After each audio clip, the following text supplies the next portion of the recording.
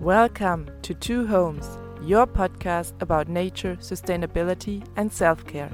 I'm Julia, and I talk about love and how we can protect what we love.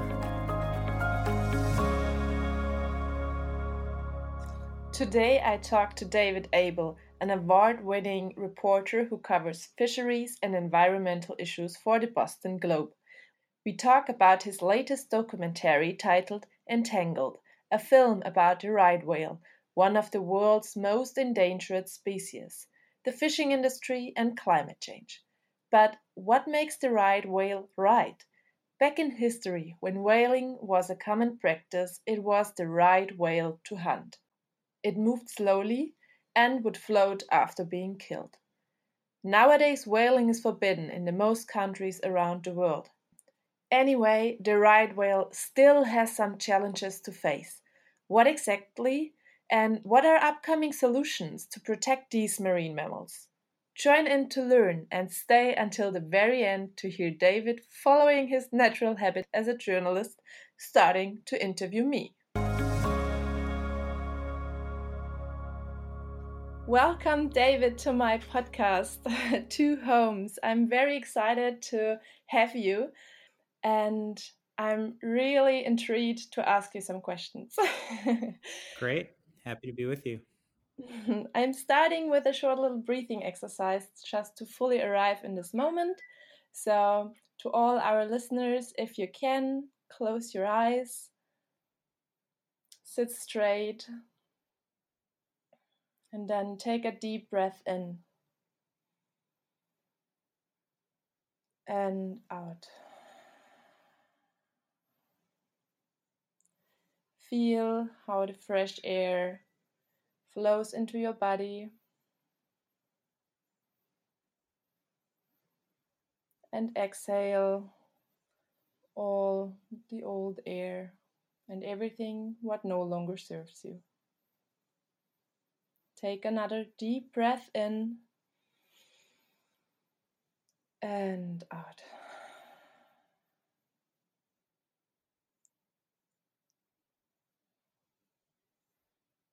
And then give yourself a little smile that you took the time to reconnect with your body. And then gently open your eyes. Welcome back. So, my first question, what does home mean for you? Well, there's the physical presence of where I live, and I actually have this year had a very fortunate ability to spend a lot of this long pandemic in a separate place from my home, which is a rather cramped 2-bedroom condominium in the city of Boston, and I have two little boys, and so living here is not always very easy, especially during a pandemic when we're all confined to the house for a lot of time and the kids are not in school. And so we were fortunate enough to um, be able to stay at a cousin's empty beach house on Cape Cod, where we have these really majestic views of the cobalt colored Cape Cod Bay, where the tides go out almost a mile or more than a kilometer out to sea. And you have all of these tide pools and these incredibly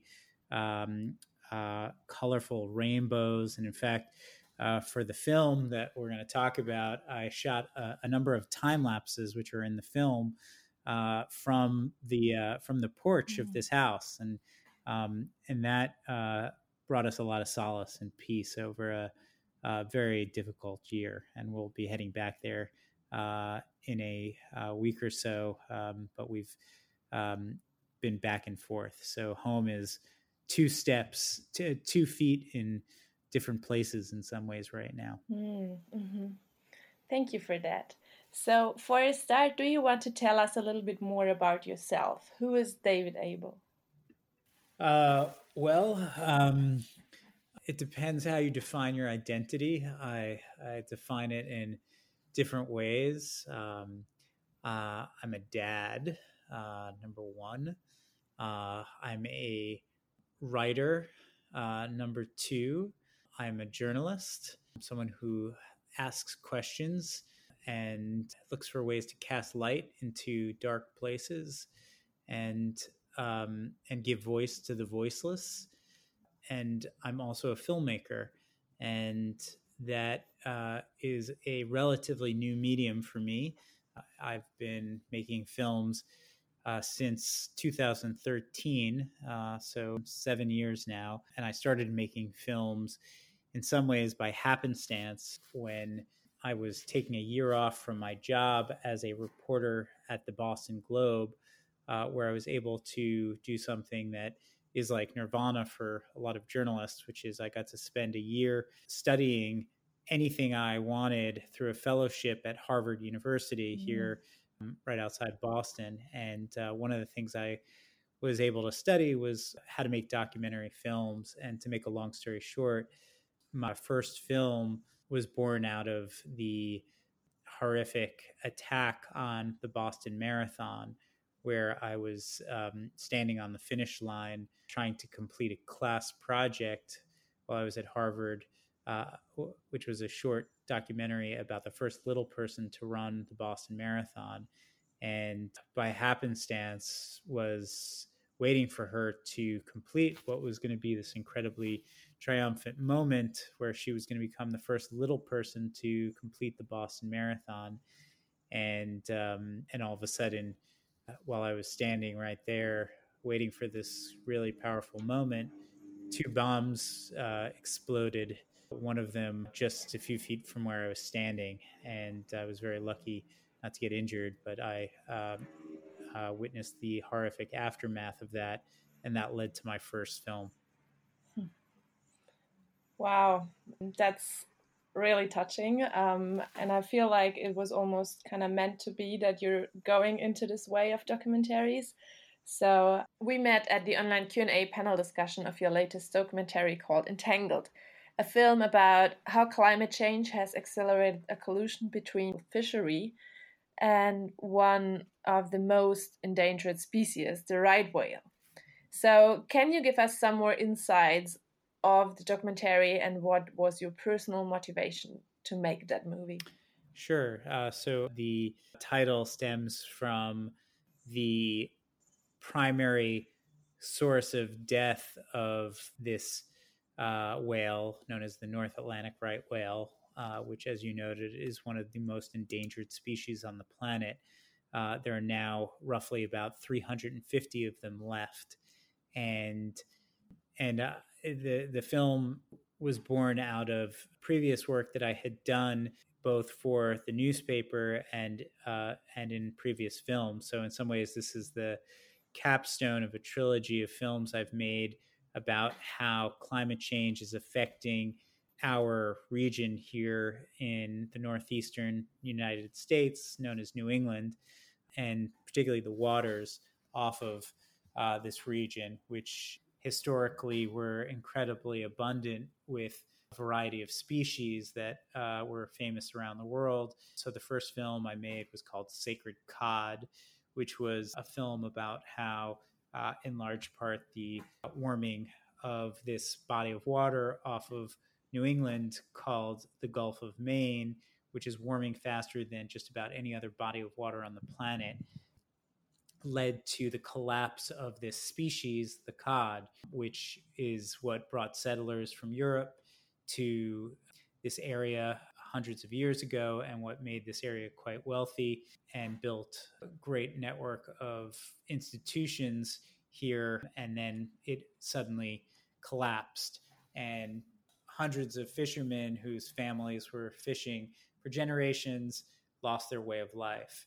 And then I made a film called Lobster War, which was also about how climate change is affecting another iconic species here called American lobster. And that film was actually about how the warming waters led to an explosion of the lobster population because the lobster only exists within a narrow band of temperatures.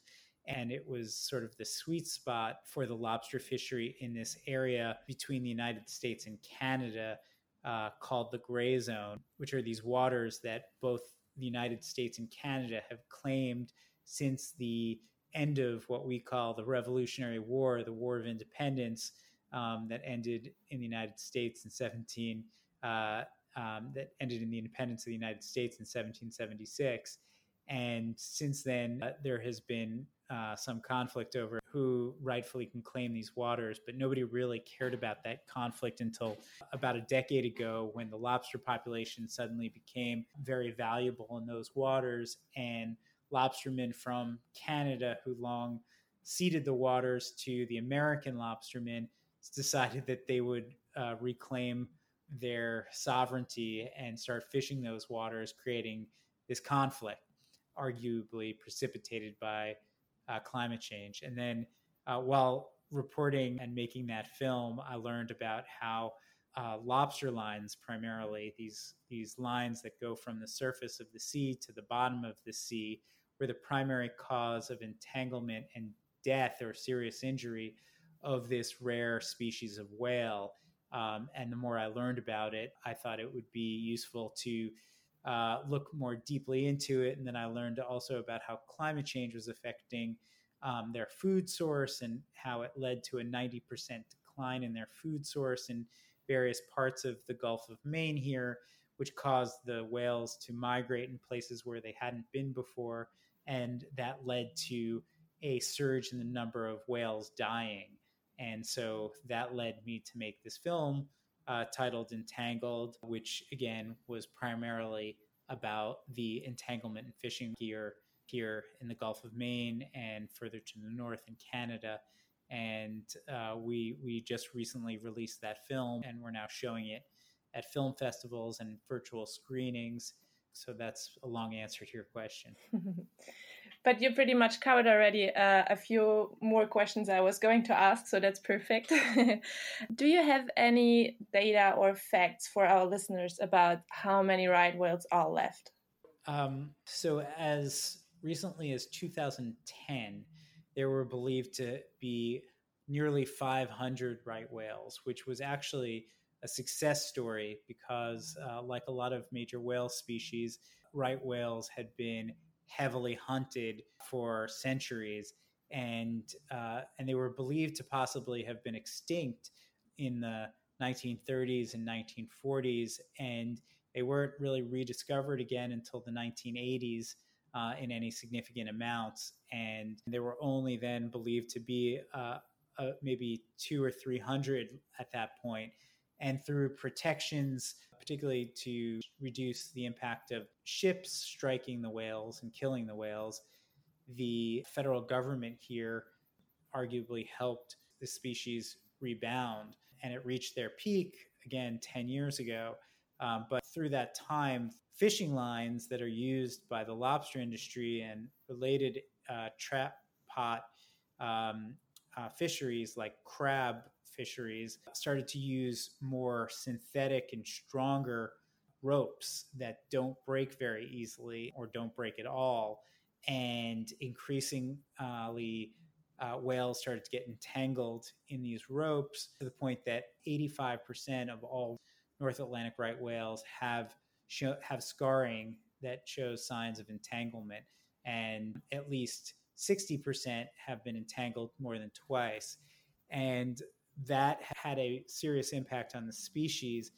And last year, around this time, the scientists in the federal government estimated there were roughly 411 right whales left. And just a few weeks ago, they announced that their latest estimate was closer to 356 left. And these are all estimates because we don't know exactly the number, but we do know that they've been dying at unprecedented numbers in recent years. Mm-hmm. You mentioned in the panel discussion quite an interesting but also alarming fact about how many whales have been born to survive an extinction and how many are born in fact. Can you go into that a little bit deeper again? So, yes, one of the challenges for this species is not just the catastrophic numbers of whales that have been dying, but unfortunately, the insufficient number of whales being born every year. And so, in recent years, scientists suggest could also be in part because of entanglement in fishing gear when female whales are trapped in these lobster lines. They often have to spend a lot of energy dragging these heavy traps across thousands of miles, and that makes it causes them stress and makes it harder for them to feed and less likely to reproduce. And there are a potential of other explanations about what could be the cause of their lack of reproduction. But 2 years ago, in 2018, after a number of years of declining births, there was an unprecedented 0 births. And that was considered, also catastrophic. And that came a year after a record number of deaths. There were 17 deaths the year before that. So, and scientists say that the species is unlikely to avoid extinction if it has more than one unnatural death in a year. So the trajectory is certainly not good for this whale. It would become the first large whale in modern history to go extinct, if that is what actually happens. But we've seen, I think, after 2018, there were a moderate number of births. I think there were 7 born. Last year, there were 10 born, but unfortunately, we lost 2 of those calves, one of which died only a few hours after being born as a result of being hit by a ship. And the other one was also hit by a ship. So another astonishing fact about this is that since 2010, all known deaths of right whales have been as a result of us, as a result of human beings. Yeah, pretty alarming and scaring. And there's a statement in the documentary: if we save the right whales, we save the oceans. Do you want to explain that sentence a little bit? I actually don't even recall that sentence in the film. But I mean, I think I'm reading a beautiful book right now called Fathoms. The author, Rebecca Giggs, is Australian, and it's all about, it's the subtitle of the book is The World and the Whale. And this book, as well as the film, touches on how, the sea is just a vast space of what we think of as almost pristine nature. But like the right whales, we as human beings have had a major and increasing and sadly indelible and deleterious impact on the ocean, so much that miles deep, far from land, you can find all kinds of signs of humanity, including chemicals that we have introduced and are polluting the sea. And the only reason that the right whale population, as well as other whales, had been in serious decline is mainly because of us. And so whales are in many ways this iconic species that we all kind of look to as a bellwether of our ability to protect nature and the majesty of our natural world. And sadly, our impact as human beings on nature. And in this case, with these whales, our impact has been catastrophic, pronounced, and accelerating in its effect on the potential future of this species to survive. I'll throw out one more stat. One of the reasons that scientists are so concerned about this particular whale is because the number of females has fallen off a cliff, and there are now believed to be something like only 80 or 85 breeding females left. And when you don't have breeding females, the population will become functionally extinct, which scientists say could happen in less than 20 years. Yeah. We talked about the harsh reality of different problems the whales are facing. So now I want to go deeper into the more positive side of it and discuss some of the solutions. What alternative technologies are currently used for the fishing industry? Well, right now, the main ways of fishing are what is still the way these fishermen have fished for generations, is still the way they fish. But there are some promising possibilities for how that could change, and that we could both sustain this vibrant part of our economy, the lobster fishery, which plays a huge role here in New England, where I live, and also reduce the harm of human beings to the right whale. And the promise is this technology called ropeless fishing, which we represent in the film. And to make a long story short, you eliminate the buoy lines through creating devices like balloons that can be triggered from a fishing boat to bring the lobster traps from the bottom of the ocean up to the surface. And there is a lot of new technology. The technology has advanced quite a bit. It's proven that it can work, but it's very expensive. And there are other technological problems like fishermen finding their traps when there are a lot of other traps at the bottom of the ocean.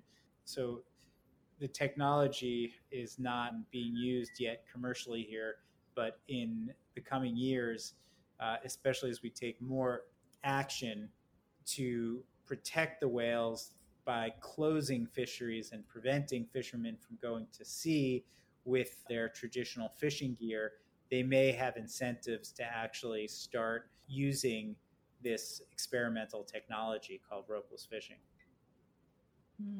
What about weak links or slash break off lines? Yeah, no, that's a great question. So just shortly before we started speaking, I was on a online hearing about new regulations here in the state of Massachusetts, where I live, where we have a thriving and have had a thriving lobster fishery. And one of the set of new regulations to protect right whales will involve ropes that are easier to break at lower pressures. So it's believed that a whale could free itself from rope at approximately 1,700 pounds of pressure. I don't know how to translate that into kilograms, but I think they're 2.2 pounds per kilogram, or vice versa. And so there is now actually a plan to require fishermen here to use a different kind of rope that will break at that pressure. And there is also conversations about using traditional rope, the existing rope, but putting these attachments in the rope that you'd sort of separate the rope in two, and you'd create a weak link in the rope that would be easier for the rope to break if it was entangled in a whale. So those are other options. Mm-hmm. So the documentary also shows the process for the law to regulate the fishery whale issue. What does the law try to achieve with that, and how is the current status with that? Well, right now, there are only limited protections for the whales, and there has been an effort, which the film chronicles, trying to reduce the impact of human beings on whales by reducing the number of lobster lines in the water and other measures. And unfortunately, though, there's been a lot of political resistance by fishermen, and fishermen tend to have a very powerful voice and a lot of friends among politicians. And so, as of now, after more than a year and a half of effort to change laws and pass new rules that would increase the number of protections for these whales, we have not seen any action. There have been no new laws, and arguably the Trump administration is blocking the passage of these new or the adoption of these new regulations because it would not be politically helpful for them. So a last try to protect the whales I want to go into is the Whale Alert app. So it's to reduce little whale ship strikes. For who is the app in the end, and how does it work exactly? Well, I'm honestly not that familiar with this whale app. There is, I believe, an NGO that has created this app, although I'm not 100% sure if it is this NGO that I'm thinking of, Oceana. But there are, I think, a number of online tools, but I think this whale app alerts mariners or captains of fishing vessels, or not just or larger vessels, about where the whales were recently seen and alerts them to speed restrictions. But I can't speak too much about that app. I don't know that much about it. Yeah, all right. So, what can we do as individuals to help the right whales? Well, that's a hard question to answer, and I think what I've said here in recent months, especially as we were leading up to a important vote for the new national leadership here in the United States, I recommended that people vote, and they vote for candidates that guide their policies by science and make decisions that are based on science. And the hope is that will ultimately produce better policies that will be enlightened and reduce the impact on our natural world. But there are all kinds of bills here in the United States that aim to increase protections for the whales and also increase the amount of federal support for the kind of technology we were talking about that could make it easier to avoid conflict with the whales, like ropeless fishing. So people should be politically active and voice their support for protecting species like the right whale and other endangered species if that is what they care to do. Mm-hmm. Yeah, perfect. So, what is your personal outcome of that film, like making it? What is your personal learning by reporting and making that movie? Well, it's every film and every story that I report, whether it's for the newspaper where I work or for a longer film, there is a great amount of learning that goes through the process of making something from nothing, in essence. And there is, of course, the facts that you learn along the way. There are the relationships that you create. There are learning the new paths of how films might come into the world through a pandemic. And then there are things you learn about yourself, like how to cope with rejection, how to cope with loss, how to cope with success, and how to be persistent when, you know, things look dark. We completed the first rough cut of this film the day before the pandemic caused everything to shut down here, and we lost all of our funders within a few days. We had a broadcaster that we had planned to work with, and they pulled out. So we were sort of left adrift and had to figure out how do you complete this when, you know, the world has suddenly taken a very sharp turn in a direction nobody could have expected. And so we kept on with what we originally set out to do. And we finally completed the film. And we didn't know how it would be released, but we learned to bring the film into a virtual world, one without theatrical screenings, which is what we'd be normally doing at this time, or going to film festivals. And we've found audiences in ways that we hadn't expected, and that has been quite gratifying and led to all kinds of interesting connections and ways to share our film and the story with other people. Mm-hmm. Yeah, definitely a journey. What advice could you give to aspiring filmmakers if they want, like, if they had a message and they want to share it with the world, but they're quite at the very start, kind of the average Joe who just want to get the foot into the door? So, yeah, what tips would you give? Well, I would say that you should watch a lot of other films to try to get a sense of how they're shot and how they're made. And then I would say if you have a really passionate feeling for something, um, find partners who can help fill the gaps in your ability to do things, and focus on the things that you can do really well, and persist in doing them no matter what tries to push you off your path, and just keep at it.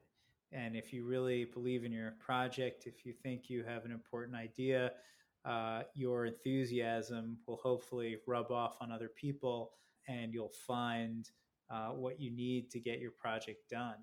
So I think believing in it, but it's not enthusiasm alone. You need to find partners who can help you get the film made in the way that can allow it to be brought to a greater viewership, hopefully. Mm-hmm, mm-hmm. Thank you. So, where can people watch your documentaries, and especially your latest documentary? And how can they get in touch with you? Sure. The website for the film is entangled-film.com, which hopefully you can post with the podcast. Yeah, sure. And then our film is now living on our Vimeo platform and could be found on vimeo.com/on-demand/entangled film.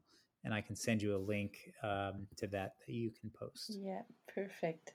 Yeah, we'll definitely, or I put definitely everything in the show notes so our listeners can find it there.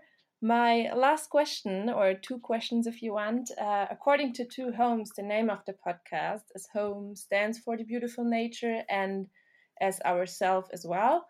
So, what are your personal go to tips when it comes to how to love and protect nature and how to love and protect ourselves? Well, it's a interesting question, and it's hard to just give an off the cuff answer that doesn't come across as glib um, or not fully thought through. But I mean, I think that, especially now, especially at a time when, at least here in this country and in a lot of Europe, we're all living very unusual circumstances, homebound, and do not have the normal routines, and can't see family and friends as much. I think you have to be thoughtful about what it is that moves you and that um, animates you and makes you feel alive in this world, and focus on those things. And that will hopefully keep you feeling like there is meaning, and that will hopefully give you a sense of solace and peace uh, and love. Mhm. Thank you. That was beautiful. Thank you. Is there anything else you want to add or, yeah, put out there to our listeners? No, but thank you so much for your interest in our film and for taking the time to tell our story. I can also share some things with you so that you have more to work with if you want to put stuff online. So maybe that'll help you. Cool. Who is your listenership? I wonder if you could tell me a little bit about your podcast.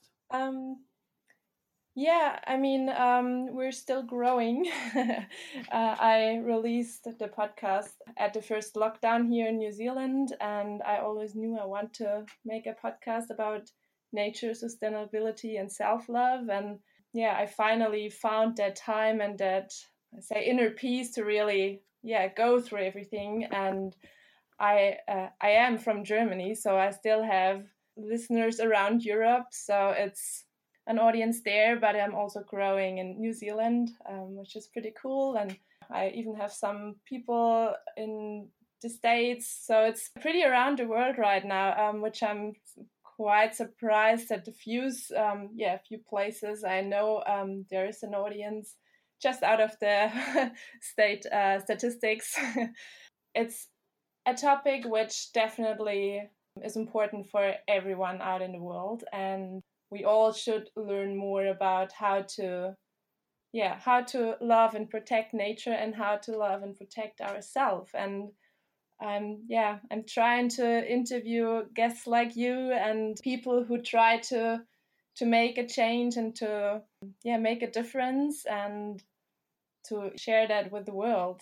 So that's pretty much my mission.